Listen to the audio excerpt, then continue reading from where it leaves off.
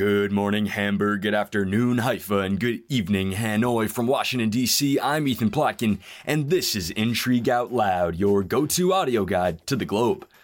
On today's show, I'm joined by Intrigue co-founder John Fowler to discuss a major American water use agreement and a surprise attack inside Russia. It's all coming up.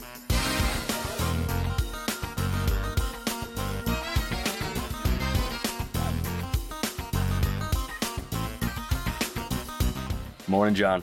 How are you? I'm not too bad, Ethan, as always, and yourself? Very well. Thank you very much for asking. I don't know if we've chatted football in a long time, but I'm still recovering from this season's loss to the Arsenal. But I'm sorry to hear that. Any reflections? Well, as a Chelsea fan, I'd rather not talk about the season at all. Fair enough. Let's get to something a little bit better. And we've actually got one of our favorite genres of story. It's a hopeful climate change story. Yeah. Well, mostly hopeful. We're talking about water issues today. Obviously, absolutely crucial, but also just a little bit unsexy, I think. Water doesn't get the attention that rare earths or electric cars and Tesla does, but it's clearly an issue that faces a huge proportion of countries. It's probably the most important resource on Earth. So the story, I should not get ahead of myself. The story is that on Monday, a group of states in the western US, Arizona, California, and Nevada, they finally agreed to a deal that would aim to preserve the Colorado River, which is the primary source of water for Los Angeles, Las Vegas, and Phoenix. In total, around 40 million people across the US and Mexico rely on the Colorado River, along with about 5.5 million acres of agricultural land as well. Plus, there are millions of people who have their homes powered by the hydroelectric dams along the river. I guess you could say it's literally what makes life in the very, very dry western US possible. Anyway, so the states were actually required to sort this issue, how they share the water. They were required to sort that out by the federal government, which threatened to sort it out for them if they couldn't find an agreement themselves. They blew through a couple of deadlines on the way to the finish line, but they got there on Monday, and that means they'll receive about $1.2 billion in federal funding. John, you said it's probably the most important resource on Earth. I'm gonna plant my flag pretty firmly here. I love the stuff. I can't get enough of it. I had some this morning, actually. Did you? I'm going to say it's the most important. Yeah. I'm thinking about having some Fair later. enough. I won't argue. But, John, how did we get here? I mean, why did the U.S. government decide to step in? Well, the west of the US has been experiencing a genuinely historic drought for over 2 decades now. So much so that it's not even really called a drought. Scientists have called it a mega drought, and they say it's the worst in 1,200 years, and it's largely driven by human activity. So there are 2 major reservoirs that were created along the Colorado River, Lake Mead and Lake Powell. Folks might have heard of those and even been to them. Because if you visit them, you can see these lines across the rock walls around these man-made lakes. On one side of the line, the rocks are dark red, and on the other side, the rock is pale. That's where the water used to be. And then you look down and you see this new water line that's kind of like 15 meters below where it used to be. Which is kind of stunning. And at their lowest, the 2 reservoirs reached around 25% of their total capacity. All sorts of weird things have been appearing as the water level drops, like sunken boats, and sadly, even bodies from decades-old murder cases. It's creepy stuff. Yeah, I mean, all sorts of evidence of climate change and evidence of homicides. So exactly, it's kind of all you need to see. But if this has been going on for 2 decades, why is it taking so long to do anything about it? Well, they're just really, really difficult problems. I mean, these are some of the fastest growing states in the US, and a lot of people have lived there and lived off the Colorado River for a lot longer than this drought has been going on. Plus, these states have said for a while that they've already sorted out their Colorado River use. The only catch is that they sorted it out in 1922, and the river looked a lot different back then. Here's a shocking stat. Today's annual demand and the legal claims to the Colorado River are about 5.2 trillion litres greater than the river's annual supply. Yeah, that's not the sort of math that you want to hear. So what did the states agree to? How are they going to manage this? So they agreed to cut their use by around 3 million acre feet by 2026. I had no idea what an acre feet was until this story. But for reference, an acre foot is around 1.2 million litres. It accounts for about 13% of the total water use among these 3 states. and it's right square in the middle of the federal government's mandated cuts of between 2 and 4 million acre-feet. What made this an especially good time to negotiate is not only that the federal government made them do it. That's always a compelling reason, right?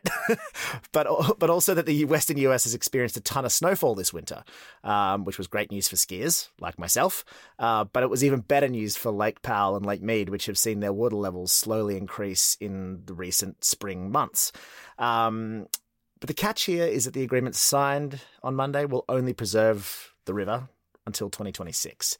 And scientists don't expect drought conditions to really improve by then. On the bright side, plenty of folks were worried that these states wouldn't reach an agreement at all. So got to take the positives from the story, I think. But before we leave this story, Ethan, I just want to add a little global context. We are, after all, a global affairs podcast, right? Damn, John. An extra reservoir of context you are. Release the floodgates. Let it flow. I thought I was the one with the monopoly on cringeworthy puns around here, but I'll allow it. But I mentioned at the top that this water scarcity problem affects a lot of countries. I think that's pretty obvious. But I sometimes think we don't appreciate how these kinds of unsexy issues can change geopolitics and really define regional and foreign policy in general. So let me give you an example. Take Israel. It's a country that's moving rapidly towards a sustainable water future. It has to. It's mostly desert. But it now draws and desalinates 75% of its drinking water from the Mediterranean. It also repurposes about 90% of its wastewater for agricultural use. And for context, the US reclaims about 4% of wastewater for agricultural use. But you know which other country in the Middle East is hot and dry without much fresh water, Ethan? Most of them? Yeah, well, yeah, that's fair. But I'm talking about Saudi Arabia. And the problem that Saudi Arabia has is that it's not nearly as advanced as Israel in its water tech. And it's starting to realize that's a problem. There are quite a few experts who say that improved relations between Saudi Arabia and Israel are at least in part because Saudi Arabia needs Israel's help if it's going to solve that problem and have sustainable water supplies in the future. So, that's just one example, one of, literally hundreds about how something as unsexy and as efficient desalination processes or wastewater recycling, how those things can affect the global web of interests and foreign policies of countries.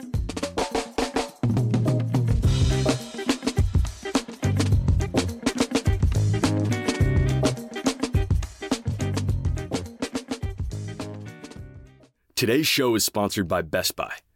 Best Buy is the #1 retailer for consumer electronics. In fact, the podcast you're listening to was edited on a Best Buy computer, recorded through a Best Buy microphone, and reviewed using Best Buy headphones.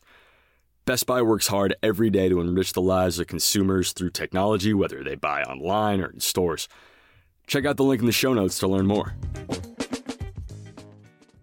All right, welcome back. So it's been a while since we've done an update on Ukraine, John, but the headlines to start this week have really been eye-catching. Yeah, that's right. And this is, I think, a story that's really stood out to us, right? We're talking about this story that on early Monday, I think it was, before anyone had a first cup of coffee, we started to hear these reports come in that a group of Russian partisans who oppose the Kremlin had launched an attack from the Kharkiv region of northeast Ukraine into the Belgorod region of western Russia. Like, they're two cities very close to the border. Now, as all things, in the Russo-Ukraine War, we don't want to jump on this story too quickly because there's the amount of disinformation and misinformation about the war that circulates the internet at any given moment is really enough to get a podcast that prides itself on delivering facts into serious trouble. But these alleged attacks by Ukraine or Ukrainian supporters on Russian territory, I think, have been particularly difficult to confirm or at least attribute, right?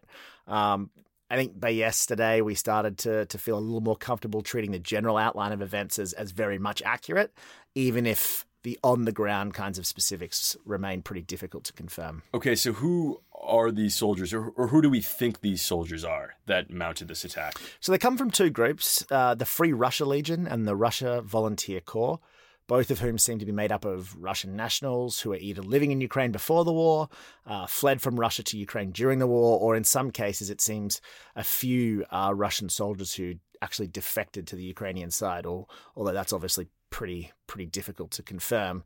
Both of the groups are anti-Putin, and they state that their ultimate goal is to see regime change in Russia. And both are nominally independent, but are only allowed to operate because the Ukrainian military lets them. So at the very least, they appear to be operating with the sort of implicit blessing of Ukrainian officials. So then did Ukraine cook up this cross-border assault? Well, I think in many ways, that's the most important question. I mean, a lot of Western military aid to Ukraine is predicated on the fact that Ukraine won't use any weapons it receives to launch attacks inside Russia, because that might risk escalation. Ukraine knows that, of course, and as of now, they've said that they had no part in these attacks or this kind of campaign, but they're monitoring it from Kiev. Who knows if that's true, Ethan? My gut tells me Ukraine is probably more involved than they're letting on, and the Russians certainly think this is the Ukrainian government's handiwork. A Kremlin spokesman said, there are many ethnic Russians living in Ukraine. All the same, they are Ukrainian militants. So it's pretty clear how they're viewing it.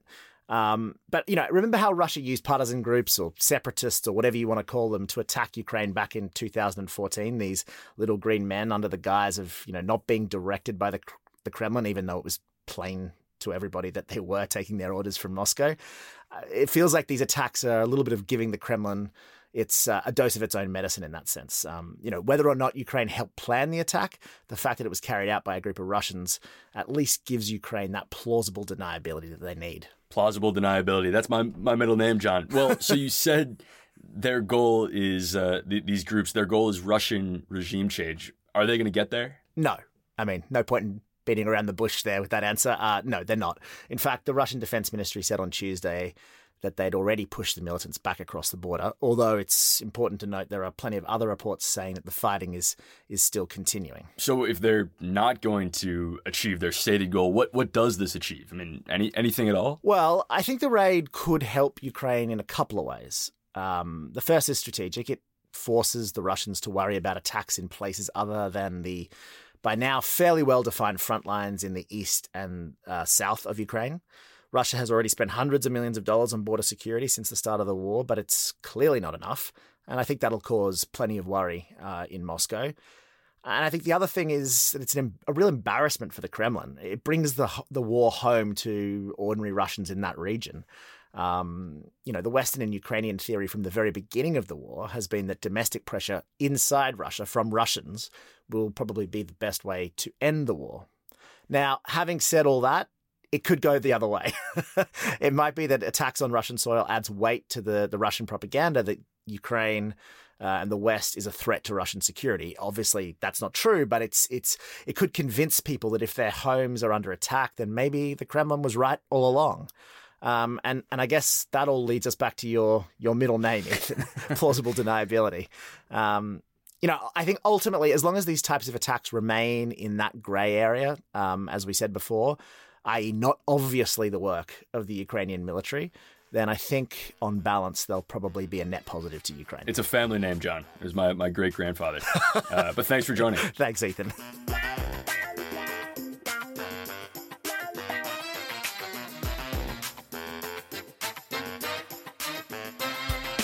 Here are a couple other stories we're tracking today. Turkey's third-place candidate, Sinan Oğan, has endorsed President Recep Tayyip Erdogan for re-election in this upcoming Sunday's runoff. Oğan, who won around 5% of votes in the first round, conditioned his endorsement on tougher policies towards Syrian refugees and Turkey's Kurdish minority. Belarusian President Alexander Lukashenko pardoned a dissident blogger, Roman Protasevich, more than 2 years after he was hauled off a Ryanair flight from Greece to Lithuania. Protasevich originally received an 8-year prison sentence earlier this month. And that's going to do it for me. By the way, AI has the power to detect early-stage cancer, to write passable college essays, and apparently, it now has the power to sink the stock market.